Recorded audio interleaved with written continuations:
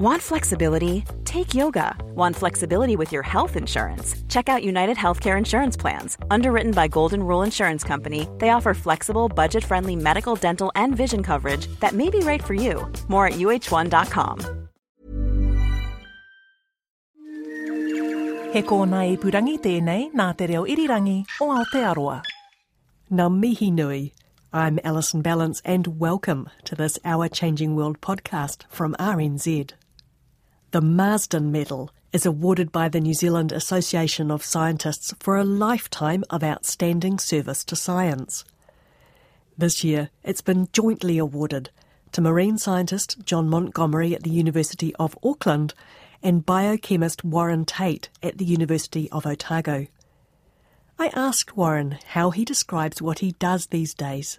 I'm a biomedical scientist who works on unexplained diseases where we don't have therapies like Alzheimer's disease and ME/CFS, myalgic encephalomyelitis, which affects about 20,000 New Zealanders. But perhaps 20 or 30 years ago, what would you have said? 20 or 30 years ago, I would have said I was a discovery molecular biologist, just looking into the cell, actually focusing on protein synthesis and finding out new things about it. And I managed to find 2 or 3 novel things. That sounds remarkable to me. Would you like to tell me about these discoveries? What was the first one you made? Well, the first one was my first genetic engineering experiment, cloning a gene, and we discovered this gene had a very unique structure which had never been found before, which was a stop protein synthesis signal in the middle of it.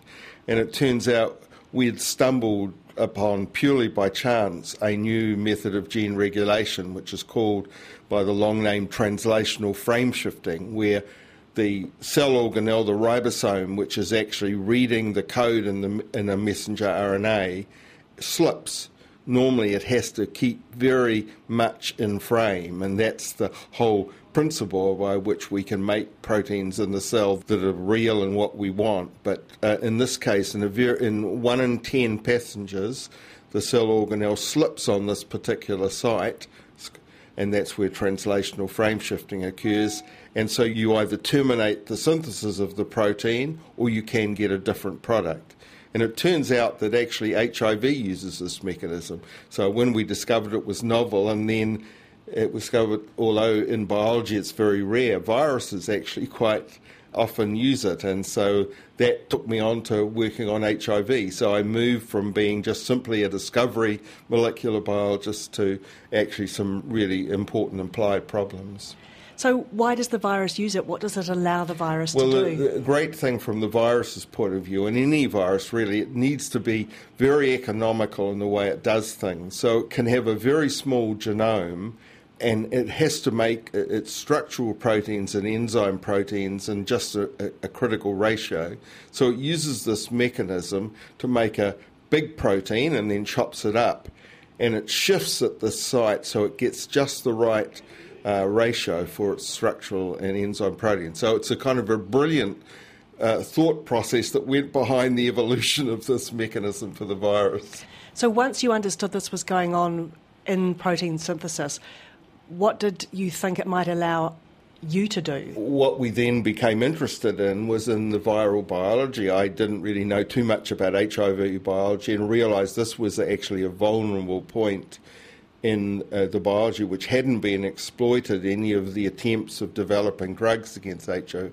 So we actually started a drug discovery program, and we developed assays where we could do high throughput screening of chemical compounds to try and see if we could modulate this event. We did this in collaboration with the Walter and Eliza Hall high throughput chemical screening unit in Melbourne, and we have actually now isolated compounds which can modulate the event. The interesting thing is the biotech industry, which for a long time was interested in developing new compounds to have in the toolbox to combat this illness, are now more interested in actually things which will totally clear the virus from humans. So although we've had quite a lot of discussion with biotech industries at the moment, it hasn't been taken up. So frame shifting was your first discovery. What was your second discovery? Well, from that actually came a a second discovery about the genetic code, and that was that the genetic code, which was solved in the late 1960s, is a beautiful expression of genetics and protein synthesis, where there are 64 boxes of a triplet code, and all of those specify something. And for stopping protein synthesis, there were 3 of these boxes, triplet, 3-letter words in a way, that seemed to be for stop. And so the dogma for 30 or 40 years was that the signal for stop was just 3 letters. And what we found, with the fact that the stop signal was actually decoded by a protein, not a tRNA in protein synthesis, as the amino acid code words are, I always thought when I was a young scientist that there wasn't any reason why it had to be a 3-letter code. And so knowing that it was decoded by a protein, we actually looked to see whether the signal was bigger, and we found that in fact it's more like a sequence element which specifies stopping in protein synthesis, and the base following the 3 letters is critically important. And in fact, the stop signal, which many people throughout the world thought was the boring part of protein synthesis, turns out now the stop signal is probably the most interesting signal, because you can regulate its efficiency and other events come in, and translational frame shifting is one of those. Although HIV doesn't have a stop signal in there, the first example found in viruses, Rouse sarcoma virus, which is another retrovirus, does have a stop code on. And so if it's what we've now called a weak signal, then the decoding organelle in the cell, the ribosome, stalls at that site, and there's time for this slippage event to occur to change its frame. So the second discovery then really was that the stop signal is not as specified by the genetic code. This was very hard to convince the scientific world about this, because it had been in every textbook for X number of years, but now that's generally accepted, and particularly the base following, which has a really important role in regulating the stopping event and allowing alternative events to occur. And it's even being exploited today to expand the genetic code. So the stop codon is being used to incorporate new kind of amino acids into proteins. Now, congratulations on the Marsden Medal, which I understand has some particular significance to you. Yeah, so the Marsden Medal was won by my brother in 2005. And my brother was a land care scientist who worked on climate change and carbon recycling, and that was for his significant contribution in a broader context to science. Sadly, last year he developed motor neuron disease and died earlier in the year. And so when I was asked to nominate for this medal, it just seemed like an incredibly appropriate way to honour his memory and honour his contribution to science. And I wasn't thinking in terms of winning. I just thought the act of accepting nomination, for me was a very important thing to do. And so now the fact that I'm the joint winner, and this makes it even more kind of special. So I don't know if there's any other brother combination that have won this medal before. You're being awarded it recognises a lifetime achievement. As someone who has worked, you said, 50 years in this field, what do you say to your students when they first start? Do you have words of advice for them? Well, I do. Actually, for me, one of the things which really strongly influenced me as a young scientist was an essay in Time magazine on the essence of science, and it said that science is one of the highest callings of human endeavour, but that scientists themselves had to protect it and nurture it and look after it.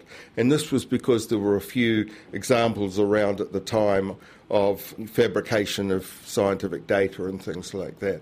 And the other thing that I took from this was it said good scientists are people that do good science, but outstanding scientists are people who nurture and train young scientists and make sure that they're helping to create new outstanding science that can actually carry on the discipline. So that fitted with the feeling of what I wanted to do in science. I've always had that philosophy. So apart from my own scientific research, really the most fulfilling thing for me has been to nurture young scientists, and my proudest moments in science really are actually hearing about them, and their successes on the international stage. And so now I have had over 100 postgraduate students, and many of them are in top academic and biotech positions throughout the world. And I have a number of, actually at the University of Otago, people in academic departments now doing extremely well who are my former students. So,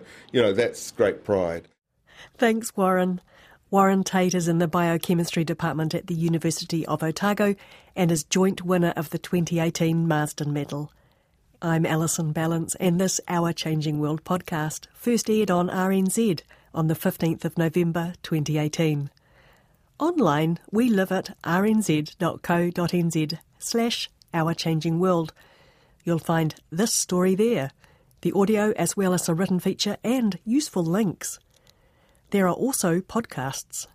They are free and they are in all the usual places that podcasts live. Other current RNZ podcasts to look out for are Black Sheep, which is about New Zealand history, the suffrage podcast Beyond Kate, and 2 Cents Worth, which is a weekly chat about things to do with business and the economy. You'll find us on Facebook and Twitter at RNZ Science. Thanks for listening. Bye for now. Mate wā. Botox Cosmetic, out of botulinum toxin A, FDA approved for over 20 years. So, talk to your specialist to see if Botox Cosmetic is right for you.